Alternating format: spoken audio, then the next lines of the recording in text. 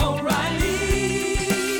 You need parts? O'Reilly Auto Parts has parts. Need them fast? We've got fast. No matter what you need, we have thousands of professional parts people doing their part to make sure you have it.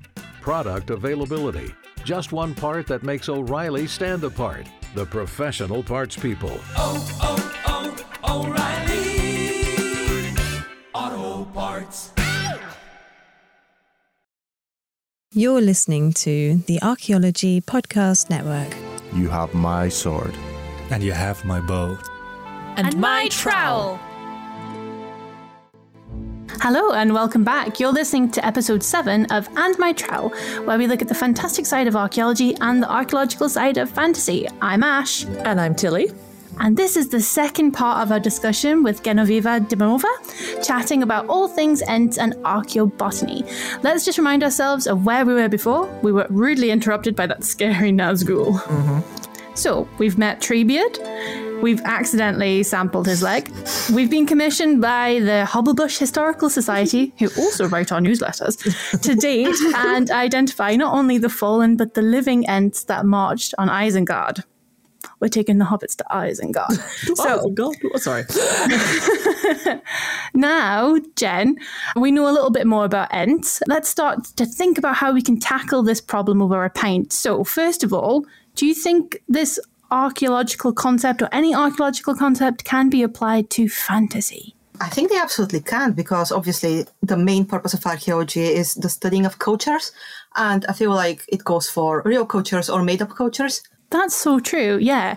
I heard this thing recently on a lecture I was in that said that archaeology is it straddles reality and myth. And I quite like that, because we don't know everything, but we do know bits of it. Yeah. So yeah, the fact that we can apply to all different types of cultures and look at the study and activity of people, Ents, plants, everything, sentient beings, golems, everything. It's fantastic. It's interesting and it's engaging. And I mean, like you said in our very first episode, it's storytelling. Yeah, it is. It is storytelling. Yeah. It is. It's building narratives, absolutely. Yeah. I mean, it's an interpretation, isn't it? You're interpreting that site and you're saying, oh, yeah, somebody once had a fire here. Somebody once ate a poisoned piece of cereal. What was it? Corn cockle.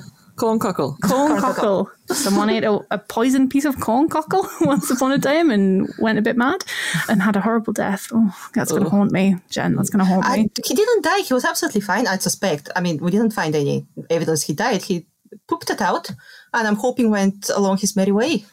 Oh, God, right. I thought he died. Oh, I'm so glad then. He just pooped it out, and you thousands or hundreds of years later, it's on your desk.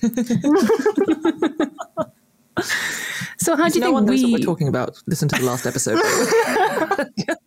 Out of context, this sounds really weird. God, I've been having so much fun. Well, my colleagues might disagree, but I've been having a lot of fun with my little assemblage of medieval poop. I have been keeping it on my desk and reminding people during lunch break, oh, by the way, my poop's here. And I had to go and compare it to the color chart, the monthly chart. So obviously I announced loudly I'm going to compare my poop to the monthly chart. I thought that was very funny. Nobody else did. So yeah. What's a monthly chart for the sake of... Oh, it's this color chart that we use usually to describe the color of archaeological context, like the soil color. Mm-hmm. I believe I've seen one for tea. Oh, really? Where they say good tea, bad tea, if it's too weak or something, it's a certain colour. Yeah, it's the same concept, yeah. Okay. Good deposit, bad deposit. Yeah, and you can't use brown or anything brown. The word brown you cannot use. You can use brown, but you need to add all sorts of... Yeah. You need like brown, orange, sandy silt. Yeah, light, dark, that sort of thing, medium. Yeah. Mm-hmm. You need that, otherwise everything's brown. And does that mean that you have to, so speaking as someone who hasn't had that much experience with excavation archaeology, do you know all of the colours in your heads as you're digging, or do you have to have the Munsell chart there to refer to? Jen, I'll let you answer that. Yeah, in the field we normally just describe it as we see it. Like you would use 3 descriptions, like light yellowish brown sort of thing. The muscle chart comes in later if you need to be really, really specific about exactly what shade you're looking at. Okay. Yeah, like whenever I've filled out context sheets, it's usually just whatever you see in the ground, you write down. It's mostly our soul specialist that needs the precise color descriptions. Yeah.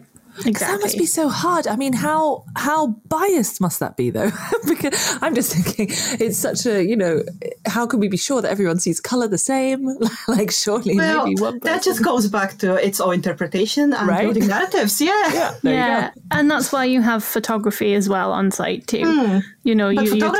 Photography can also, I mean, the amount it can. Yeah. But then you've also got the context sheet, then you've got the photography, then you've got the sample. Right. As well. Okay. And then you can do a little drawing, which is not coloured, but still. And you'd probably say what your inclusions are as well. So if you had a lot of charcoal, you'd say, mid inclusions of charcoal, like, or something like that. So it's just the way it's always been. And does this just because it's always been that way? I know. And when you're looking at the soil, does it have to be like dried out, or do you look at it when it's wet, like when it's freshly dug? That's actually a very good question, and I don't think it's something that we've kind of agreed to look at the specific state of it. Normally it's wet when you have just dug it out. Because surely then the colour changes too. Yeah, no, absolutely.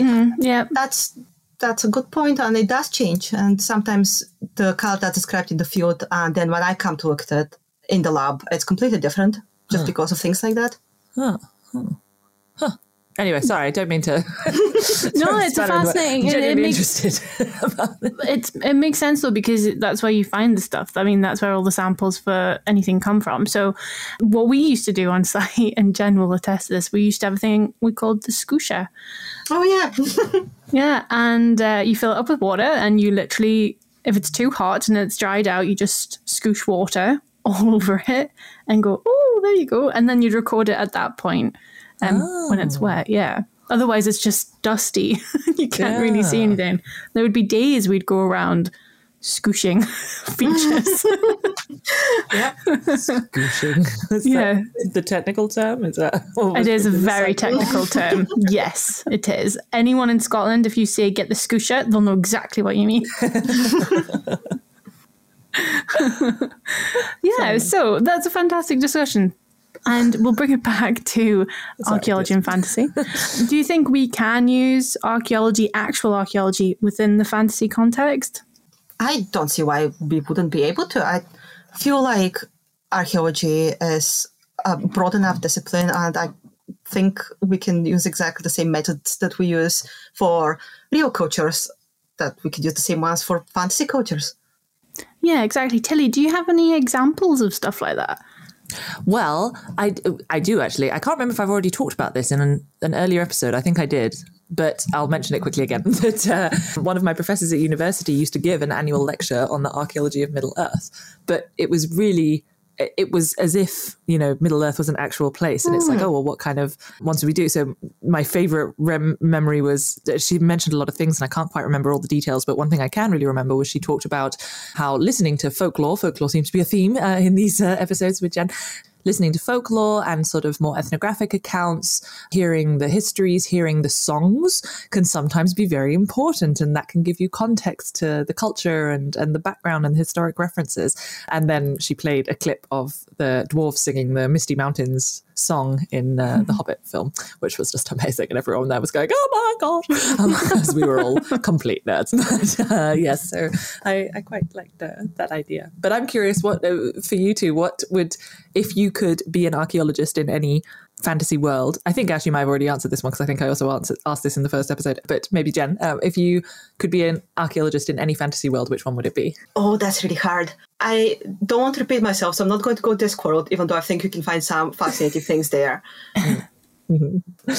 I might go with The Witcher, actually, because I feel like I'm quite knowledgeable about Slavic folklore, so I feel like I'll be quite able to interpret all the strange things that I find. I'll be able to go, oh, this must be because it was haunted by Kikimora or whatever. So I feel quite prepared to be an archaeologist in the Witcher world. Isn't that what you said, Ash? Yeah, I did. Did you? Well, team again. We've worked together before and we can work together Team again. up. It'd be great. Yeah, no, completely. I think I can totally see you as like a cool archaeologist sorcerer. Like, I was just going to say, I feel like being an archaeologist is kind of a safe option in the Witcher world because you don't have to fight. Yeah, we'd be a side quest. Yeah. Wouldn't we? I was like, help the archaeologist. Oh, I can't find my trowel on the battlefield. Can you help? I don't know. That's exactly what we'd do. I mean, let's be honest though, if they introduce that into like the Witcher games and everything, there is a big audience for that in the archaeological community. I'm pretty sure every archaeologist in the world will be like, yes, I'm gonna play it. I need it. Yeah, no, exactly. And I've got another example. There was the archaeology of Skyrim. Well, people dive into games as like archeo gaming and things, where you can go in and see and like immerse yourself in the world, but you know it's through the game instead of a book or a fantasy scenario or a real scenario. Sorry, that you know you can do. So that's always really fascinating as well. How people can use gaming and stuff like Assassin's Creed. They use it quite often in order to reconstruct certain time periods. They work with archaeologists all the time in order to get that city or that landscape correct. I didn't know that. That's really interesting. There's a really interesting project. I'm not sure if it's still ongoing, but it was ongoing for a while with one of my colleagues at Leiden University, was actually got a funded postdoc position, working for a project called Value, and it looked at gaming, archeo gaming, basically. And it also looked at like actual like archaeological board games and sort of as in historical games, you know. So evidence of games from the past. But it also looked at gaming as in video games and that kind of thing, but from the archaeological perspective. And they have this, I think they might have kept it going as sort of a fun thing. They would stream the games and have someone playing the game, but also commenting on the archaeology of it. Yeah, I actually think I watched one of those streams. It was Far Cry Primal, which was set in the Paleolithic in Europe, very beginning of the Paleolithic. And they were looking at what was like accurate, what was not. Like sometimes they had some animals that definitely weren't accurate. And then they had but it was interesting to see that their culture and how they'd sort of reconstructed that and what kind of archaeological like artifacts had popped in and stuff and how much they'd actually gone in depth with it. And they were kind of walking around, not really playing the game, just sort of walking around the landscape like, oh yeah, no, that's possible. Or no, what is that? Why is there this tiger here? Like, you know, stuff like that. So it's quite fascinating that you can actually do that with a completely fictional world. Well, and things like D&D, I'm pretty sure like they could include, you know, what is it, bard, barbarian. If they included archaeologists, like they'd have a lot to do, I think, you know, in D&D, because so much of it is based on history and, you know, learning the lore and all of that kind of stuff. If you could put me in Baldur's Gate 3 as an archaeologist, I'd 100% be there. I'd be like, hi, Asterion, how you doing? Are you there to work, Ash? Yeah, obviously. He's a vampire. He has historical knowledge. Like, I could use that, right? Well, yes, yeah. Works some of the time. Anyway, so we've sort of come to the conclusion that yes, you can use fantasy elements in archaeology, and you can use archaeology in fantasy. But how do you think, in general, it can help archaeological discussions to look at fantasy worlds and build upon that? Tilly, I'll go for you. Go. Okay. I was about to say, I have so much to say about this, but I don't want to dominate the thing. Well, because I mean, I'm, as you probably are aware, a big promoter of trying to make archaeological kind of discussions and interpretations and knowledge in general very accessible. And I think that one of the easiest ways to do that is, well, that's why we started this podcast, right? Like, it's because I think one of the easiest ways to do that is to kind of demonstrate things through things that people are already very familiar with. And there was, a really interesting discussion that I saw somewhere about how you learn, even if you're sort of a big professor, you know, or something, quite a lot of the very, very, very base knowledge that you've learned probably comes from some fictional book that you read when you were little, you know, about the Romans or something like that. And so your kind of base understanding of history and of the past and of those kind of things are quite ingrained in what you have learned and what you have read growing up. And I think that then fantasy, we've talked about it, right? There's so many aspects of archaeology that you can talk about with fantasy. And I think that if you do it in a fantastical sense, also similar to what Jen said last episode about the amazing thing of Terry Pratchett's Discworld, see how I'm managing to rope that back into this episode as well. He is able to talk about really big world issues through a fantasy story. And I mean, one of my favorite things about Discworld is that technically if you took the fantasy out, it would still be an amazing story. Mm-hmm. And I know that not all fantasy is like that, but still I think that that's really, that can also be done with archaeological discussions. You can use kind of fantastical examples to provide, I guess, a more nuanced discussion of issues in archaeology, issues in the world, issues that are something to do with our past. Anyway, yes, that's what I think. Yeah, I think that I completely agree with you, Tilly. I think we should raise a toast, actually, to the future of archaeological fantasy. Oh, actually, we're out of drinks. Is it my round again? Yeah, you need to go get it. I'm not doing it. Right, I'll be back in a minute. Okay, right. Give us a minute and we'll just refill our tankards. You've worked hard for what you have. Your money, your assets, your 401k, and home. Isn't it all worth protecting? Nearly 1 in 4 consumers have been a victim of identity theft. LifeLock Ultimate Plus helps protect your finances with up to $3 million in reimbursement.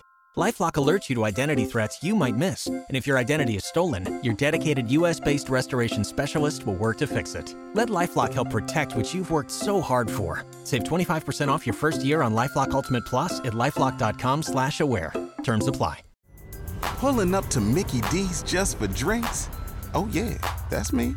Nothing extra, just perfection and a straw. Coming in hot for the coldest cups on the block. Because there are drinks. Then there are drinks from McDonald's. Mix things up with any size lemonade or sweet tea for $1.49. Perfect with our classic fries.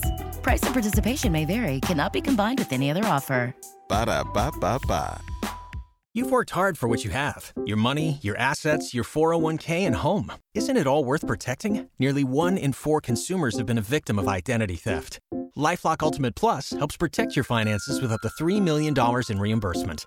LifeLock alerts you to identity threats you might miss. And if your identity is stolen, your dedicated U.S.-based restoration specialist will work to fix it. Let LifeLock help protect what you've worked so hard for. Save 25% off your first year on LifeLock Ultimate Plus at LifeLock.com/aware. Terms apply. For the ones who work hard to ensure their crew can always go the extra mile, and the ones who get in early so everyone can go home on time, there's Grainger, offering professional-grade supplies backed by product experts so you can quickly and easily find what you need. Plus, you can count on access to a committed team ready to go the extra mile for you. Call, click Grainger.com, or just stop by. Grainger, for the ones who get it done. Welcome back and cheers! Cheers! Cheers! Thanks for getting me the right pint this time, Tilly. Yeah, sorry. I didn't realise that it was half pints when you did it before. Oh, God. Half pints? So, we've had a big discussion about everything that we know about archaeology, fantasy, and we've got this scenario where we really need your help, Jen. So, I want to ask you, how would you deal with this scenario based on your archaeological experience? Okay, so first thing we need to do is we need to draw a very detailed plan of the scene, because I can imagine it would be an absolute mess. We need to know exactly where we're taking our samples from. So once that's done, I would probably try and sample each distinct end, as much as I can identify them. I can imagine it's absolute carnage, but we'll do our best. After that, I would probably take all the samples back to the lab, and I'll have a look under the microscope. And I would try and ID the species, because as we know, ants take the appearance of the trees that they're looking after. Mm-hmm. So I can imagine if we ID the species, we'll have a very good idea of the identity of the particular ant.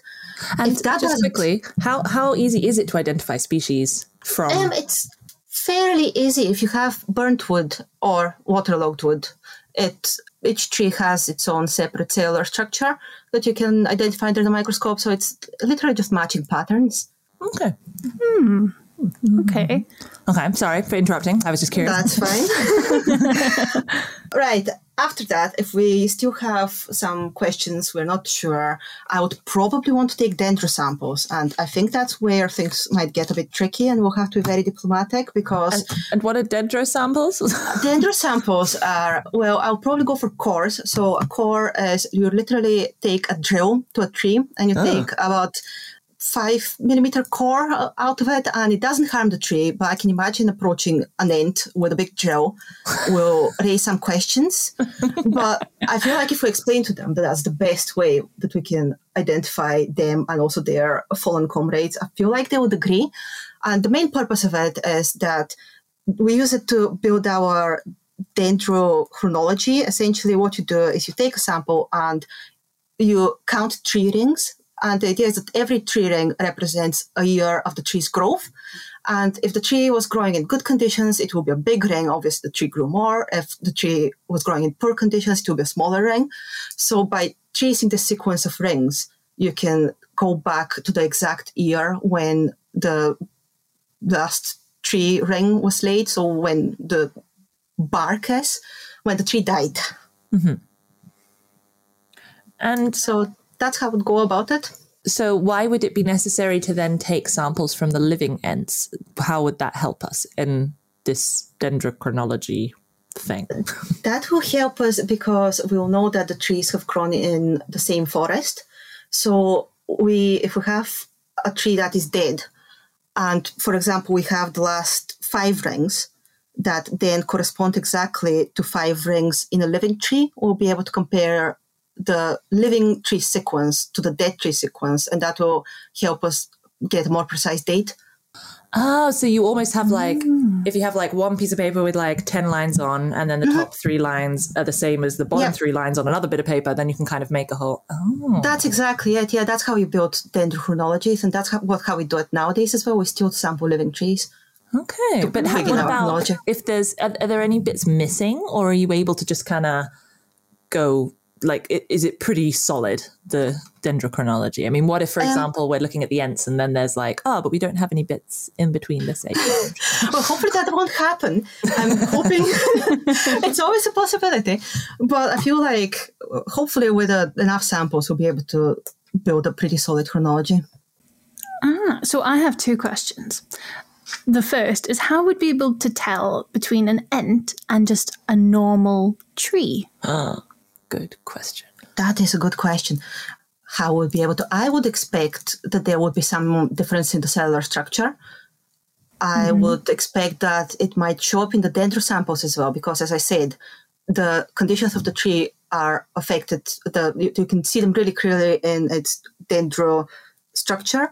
So I feel like if a tree made poor decisions, it will have some very short, very thin rings in there that you'll be able to say, something's not looking quite right here.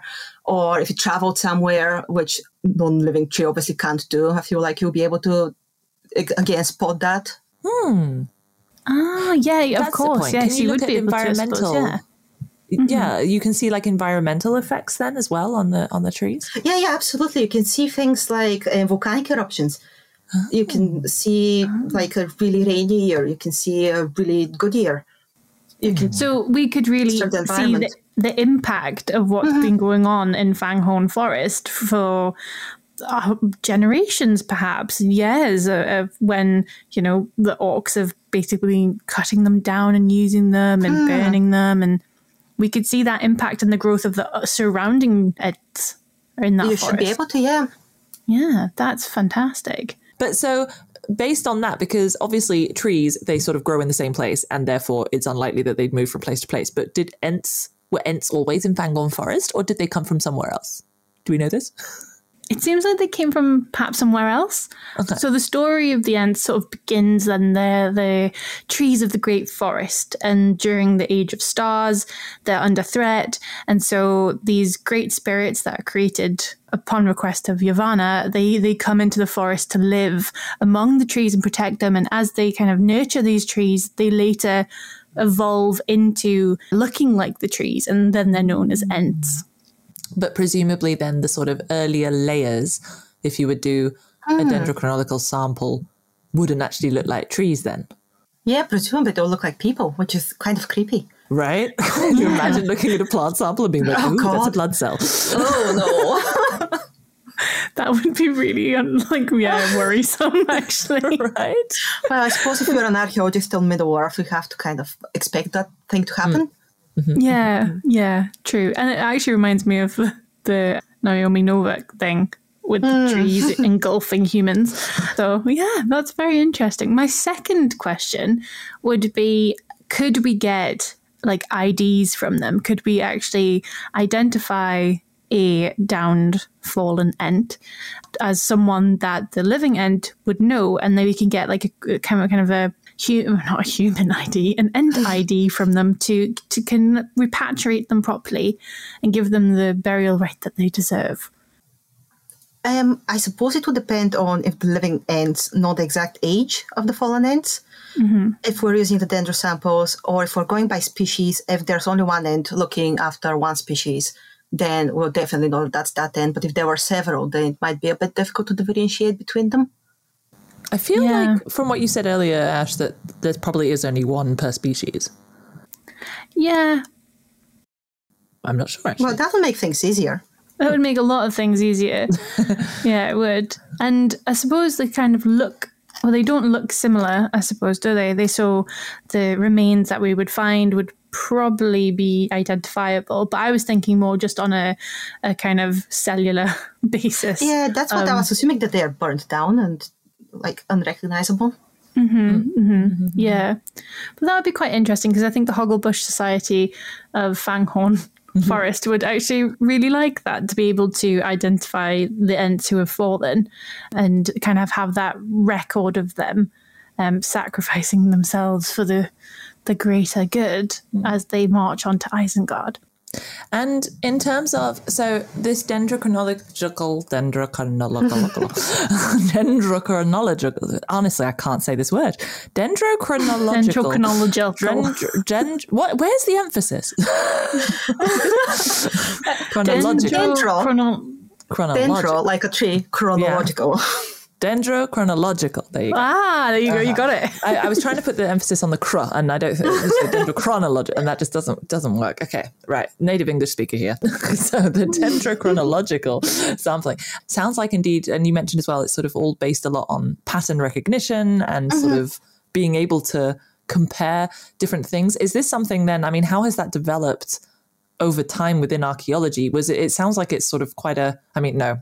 And I don't mean this in a negative way, by the way, but sort of by simple method, I more mean it's something that could have happened then before, I don't know, isotope analysis, dating, and, all of this kind of fancy stuff. It's sort of a more straightforward, technically, way of looking at things. Is that true, or was it different in the past? How has it developed? Yeah, that's absolutely correct. Yeah, I believe it was a Greek botanist that first noticed it in like 300 BC. Oh, wow. So yeah, it is really old method. It is an old method. I think the way we kind of use it nowadays is probably a bit of a later invention, maybe 19th century, I would say. But yeah, it's the fact that trees lay a ring every year, and then you can compare those rings and notice patterns, has been noticed for a very, very long time. And it's quite cool because it gives you an exact date as well. Like everyone who's dealt with C14 dating will know that it gives you this sometimes quite a big range, which you don't get with dendro. You get an exact year. Wow. And how far back does it go then? I mean, do you have those original records from 300 BC? Presumably someone does if it's been recorded. Some bits of paper, and then you could just line them up against all the other bits of paper which have all the other lines on them.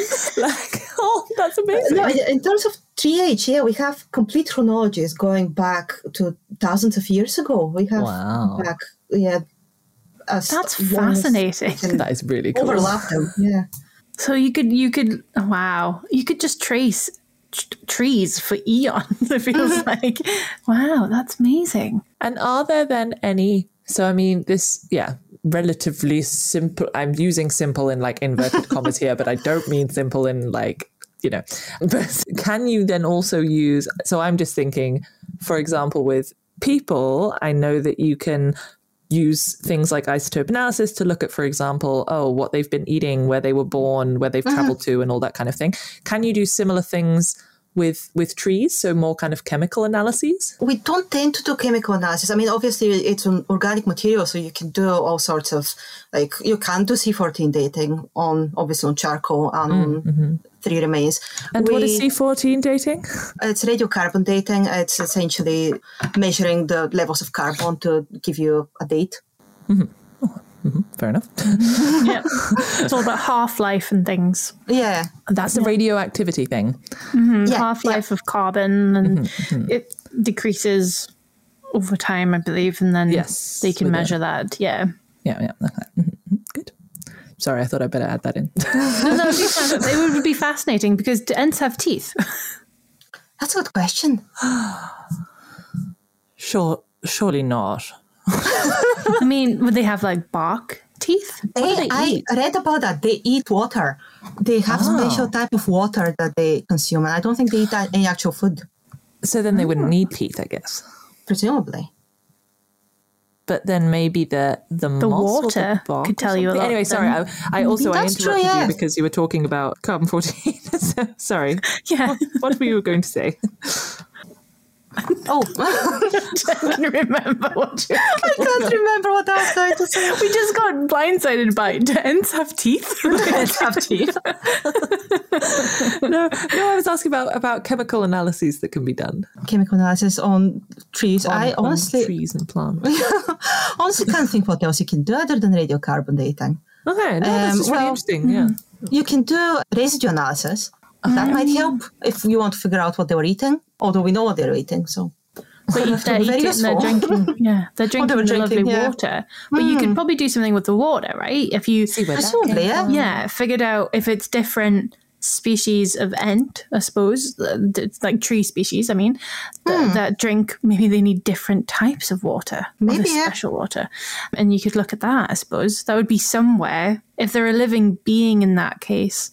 Because can you see, for example, there's, trees that live in really salty marshlands or something. There's trees that live in like freshwater situations, and that's where they're getting their water from. Can you see that aspect? So the kind of the nutrients that the trees are getting, are there ways to see that through kind of archaeobotanical analyses, or is that not really something that's done? That's not really something that we do very often. I can't imagine a scenario where that would be a research question, other than if you have ants, obviously. Who are moving around, right? But, but you do have, obviously, you have certain trees that favor certain conditions. So, like, if you find lots of alder and birch on a site, you know that the conditions were quite damp. You have different plants that favor different habitats. Sometimes you have, like, resin canals in certain species and mineral formations and things like that you can see under the microscope. So I presume you can maybe try and determine what type of water the ants were drinking, but I've never had to do it before. That's something new for you to try. Yeah. So to recap, we'd probably go for dendrochronology. Yeah, and sampling that way. I would say so, because they're presumably big enough, so why not? And we can tell the type of the tree they were as well. So different sampling, ID. As well. So we can really give you a good picture then, really, can't we? We can go back to the Hogglebush Society and say... Hobblebush Society and say, we can do this. We can really sample the last march of the ants and we can give you a good historical and archaeological briefing on it. That's fantastic. So now we've worked that out, I think the Historical Hobblebush Society is going to be absolutely thrilled.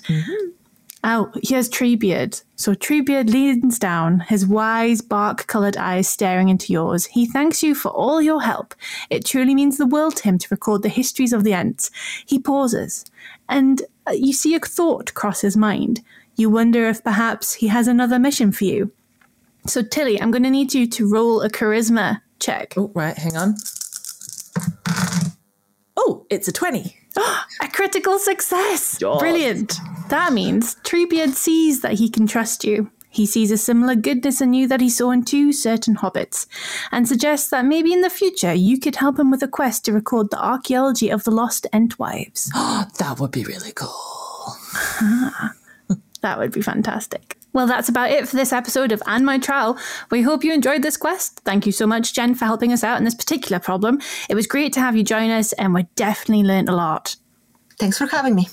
By the way, we should mention, if anyone wants to hear a bit more about Jen's book, which is coming out very, very soon, early next year. We spoke about it a bit more last episode than this episode, so go back and have a listen. She will be coming to talk to our Archeo Book Club. If you're interested in joining the talk and the book club, you can find all of the information in the show notes. And if there's any suggestion that people have for an episode that they've gotten from a fantasy book or an archaeological concept they don't really understand, and then that we might be able to explain through fantasy, or even something in a book that they want to find out from an archaeological viewpoint, do get in contact via email or social media. All contact info for us, as well as Jen, will be in the references, and further reading for all the points we've discussed today will be found in the show notes. Oh, Ash, I've just received a new quest from the top office. Oh, really? What is it? Oh, well, okay. It's a bit different to what we've done so far. Do you have thermal underwear? What? No. Well, you might need to order some for this next quest.